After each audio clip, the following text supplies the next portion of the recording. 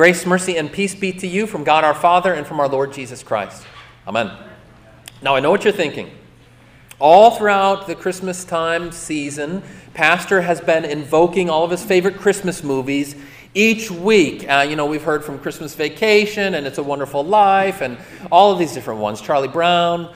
And here in today's gospel, you have a story of a little boy who's left alone. If only there were some Christmas movie like that. Of course, I'm talking about A Christmas Carol. No, Home Alone, right? Home Alone, of course. And there are some similarities here, right? You've got the precocious little boy who's got his family, and they've got the large caravan, and they move out, and they're going on a big trip, vacation, and they forget about him. They leave him behind. And then you've got the anxious mother who's going after, doing everything she can in order to find her son. There's differences too, of course. It tells us almost nothing in the gospel about the idiotic robbers and their madcap antics to try and, undo the heavenly home there. No, you don't have that. But the biggest difference of all, even though there's these surface similarities, and even how Home Alone is really a story about the family, and you read this gospel and you think, oh, this is a nice story about the Holy Family, Mary and Joseph and little boy Jesus. On the surface of it, it has that similarity. But there's an important distinction to be made, which is that in this gospel story, at its deepest level, it's not just a story about a family. It's not just a homely little tale, little glimpse of our Lord's early life. But instead, it reveals to us something profound about our Lord. And it's something that I think is especially relevant for us here at the beginning of a new year. And the hinge for discerning the real significance of this story lies in what in Greek is just one little three-letter word. Incidentally, in English, it can be pronounced as die. Okay, it's D-E-I was how we would kind of transliterate it. And it's the word that means, or it's translated here as must, but I think is better translated as it is necessary. Let me hear you say necessary. It is necessary. Yes. Now let's think for a minute about a taxonomy of necessity. What are the various reasons why something becomes necessary? Well, we think of there's force or coercion. Something becomes necessary because somebody forces you to do it, whether it's a bully or a government or whatever it might be. That's one kind of necessity. There's another sort of necessity of circumstance, right? Circumstances force you to do something. Perhaps, the weather causes you to cancel a game, something like that. It's another sort of necessity. Then there's a necessity of goal. You've got a goal, you've got an end in mind, and so you'll do whatever you have to do. Like Coach Tucker from Michigan State, I saw this watching the game the other day. On his clipboard, he has a saying, it says, "It takes what it takes." Right. That's a necessity for your goal or your end. And then finally, we might think of a necessity of duty, right? You have an intrinsic drive because of your character, because of your virtue. This is just what I have to do. This is what I must do because of who I am. You think of how the military operates in many ways, that necessity of duty. There's all these different varieties of necessity, and they're reflected to various degrees within the Scriptures. But there's one more aspect to necessity. The most important and overarching one of all, a transcendent horizon of necessity that's reflected in the life of our Lord Jesus, already right here as a youth. And that is the necessity of divine directive, of providential purpose. It is necessary because this is the Father's will. It's necessary because I am slotting into, Jesus says, I'm slotting into this larger mission of God the Father. That's where the ultimate necessity comes from. Of course, he does it also from duty and these bigger goals and all these other things, but ultimately, it is that divine directive, that providential purpose that compels our Lord Jesus. We see this throughout his whole life long. This little Greek word, die, shows up over and over again in the life and ministry of our Lord Jesus. I'll give you just a few examples. This is just from Luke's gospel. In Luke chapter 4, Jesus says, "It is necessary that I preach the good news of the kingdom of God." Again, in chapter 15, tells the story of the prodigal son, which culminates with, "It is necessary to celebrate and be glad." That's necessary from God's perspective. Partying, feasting. Once again, 12th night party on Wednesday, just so you remember. It's necessary. It's necessary. Then again, Jesus says, talking to Zacchaeus, that wee little man, he says to Zacchaeus, Zacchaeus, hurry and come down from that tree, for it is necessary that I stay at your house today. But then finally, in words that are spoken multiple times in the Gospels, Jesus says, it is necessary that the Son of Man be delivered into the hands of sinful men and be crucified, and on the third day rise. It is necessary. All throughout our Lord's life and ministry, he is focused on that divine directive, that providential purpose. He is all about the Father's business. Now, the question for you and me this morning is, what's your business? A fellow pastor recounted to me this time when he was getting on a plane. He was on a plane, he was sitting there, and he got to talking to a fellow guy. A guy next to him was a fellow believer. And the guy asked him, not knowing that the occupation of my friend, and he says, what's your business? And my friend says to him, well, I'm a pastor. And the guy says to him, I didn't ask you what your job is. I asked you, what's your business? And he went on to make this distinction. He said, okay, you're a pastor. That's wonderful. I'm a Christian too. But that's not your business. You are in the business of saving souls. You're in the business of proclaiming the word. You're in the business of bringing good news to others. That's your business. Don't tell me what your job is. I'm asking you, what's your business?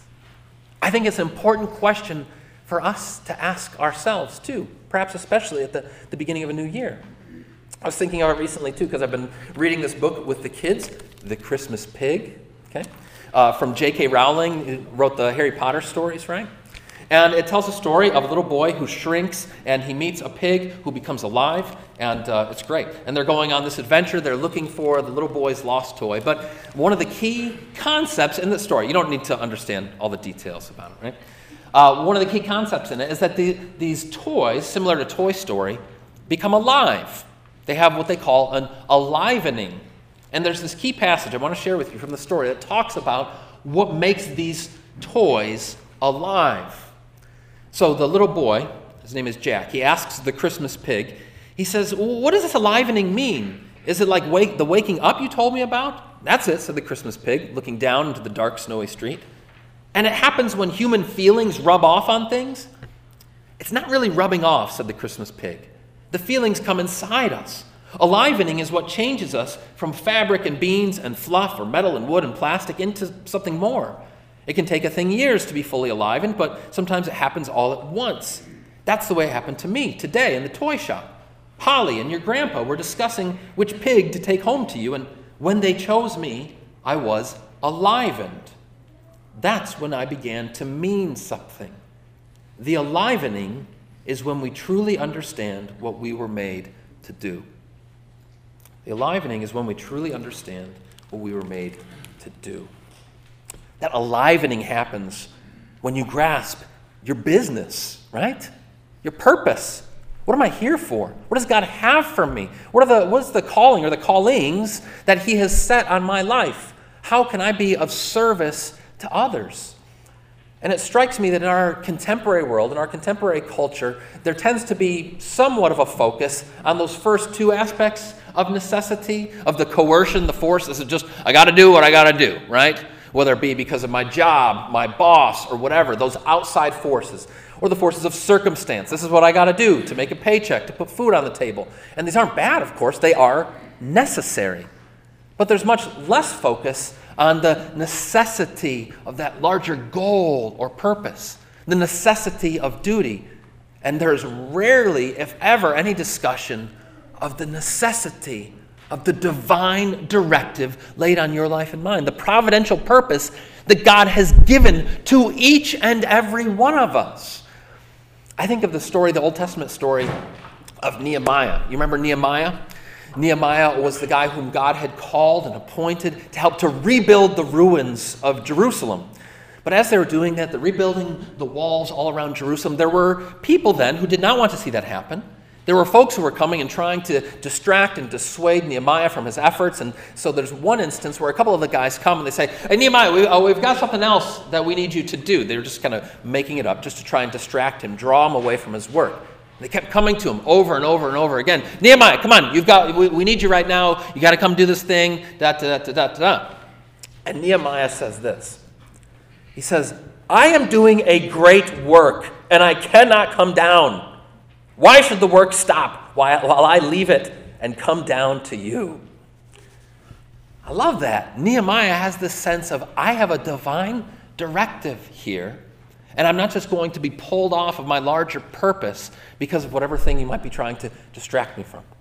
There's so many things in our world today. It's the tyranny of the urgent, the stuff that's just put right in front of you that you think, well, this is what I need to do, but that can draw us away from your larger purpose, the providential purpose that the Lord has laid on your life, the business that he has given to you.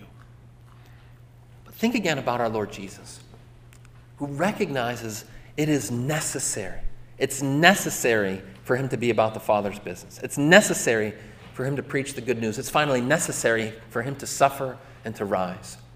And why is that? Because of his compassion for you, because of his desire to claim you, that you might be his own and live under him and his kingdom, in order that he might make you and me alive with him, so that you would be enlivened by God, and as it says in Ephesians 2:10, recreated in Christ Jesus for the good work and the good works that God has prepared in advance for you to walk into. That's what God is about. He has made you alive with Christ for such a time as this, to love your neighbor, to be a blessing to others, to carry out that divine directive. Now, I know at this point some of you might have an objection. You might be thinking, well, Pastor, I don't have some highfalutin purpose, right? You know, I'm just a teacher or a parent. I'm just a doctor, a nurse. I'm retired. You might be thinking, I don't have some big purpose here to do. I don't have that divine directive. But I'm here to tell you today that your divine directive, your providential purpose, need not be, and in fact, and oftentimes is not, some great grand work for God to try and change the world. Instead, it's the little acts of love that the Lord has put right in front of you. Maybe you've heard that quote from Mother Teresa, who said that we can do no great thing, but only small things with great love. We can do no great thing, but only small things with great love. Every single one of you, God has called and enlisted into this purpose. And I know it because you're still breathing, because you're sitting here. Paul says in Philippians chapter 1, I would rather depart and be with Christ, because that is far better. But what shall I choose? He says, no, if I am here, if I am to go on living in the flesh, it is because of a fruitful purpose that God has for me. And so it is for each and every one of you. And I can't tell you exactly what that is, but I can tell you in these broad strokes that it is to love your neighbor. Whether those neighbors be the little kids whom God has put into your house, whether a neighbor be the employees who are under your care, or the customers whom you are serving, or whether it be your physical neighbors, the folks next door to you. Let me give you just one example. An example that we've manifested in this congregation, which I think is a beautiful picture of how you are never too old or whatever to have a significant purpose. And this fall, we started up a program called the Prayer Partners, okay? And many of you have participated in the Prayer Partner program. And also, a number of our homebound members have participated in this as well. You know, I've seen how through this program, they have been able to be a blessing to our kids, to our youths. I'm thinking about Mrs. Shaw, and maybe Marty, you're watching at home. Mrs. Shaw, Liesel, she's your prayer partner, isn't she? And how Mrs. Shaw, she was talking to me and kind of agonizing about the ways that she can bless her prayer partner and how she prays for her. And I thought, This is exactly what it's all about. I think of Mrs. Dahmers, Kathy Dahmers, who is Beatrice's prayer partner, who writes these sweet notes of encouragement, who provides all of these ways that she can build her up. And there's other prayer partners here too. For my own, another one of my daughters, and you know who you are, her prayer partner, who has been faithful with some issues that my daughter has been dealing with as well, and so many others of you within the congregation. And this is a way that it doesn't matter if you're retired, it doesn't matter if you are 8 or 80 years old, there is a place and a purpose for you. Look, I could go on about this all day long, but suffice it to say that you have been created and recreated in Christ Jesus for good works that the Lord has set before you. But even when you don't do those great works, even when you feel like you're just twiddling your time away, know that the Lord saw fit to see that it was necessary to claim you. And even when you don't realize it, he's using you for the sake of your neighbors. Nothing could be more necessary than that. Amen. May the peace of God that surpasses all understanding keep your hearts and minds in Christ Jesus. Amen. We stand to sing.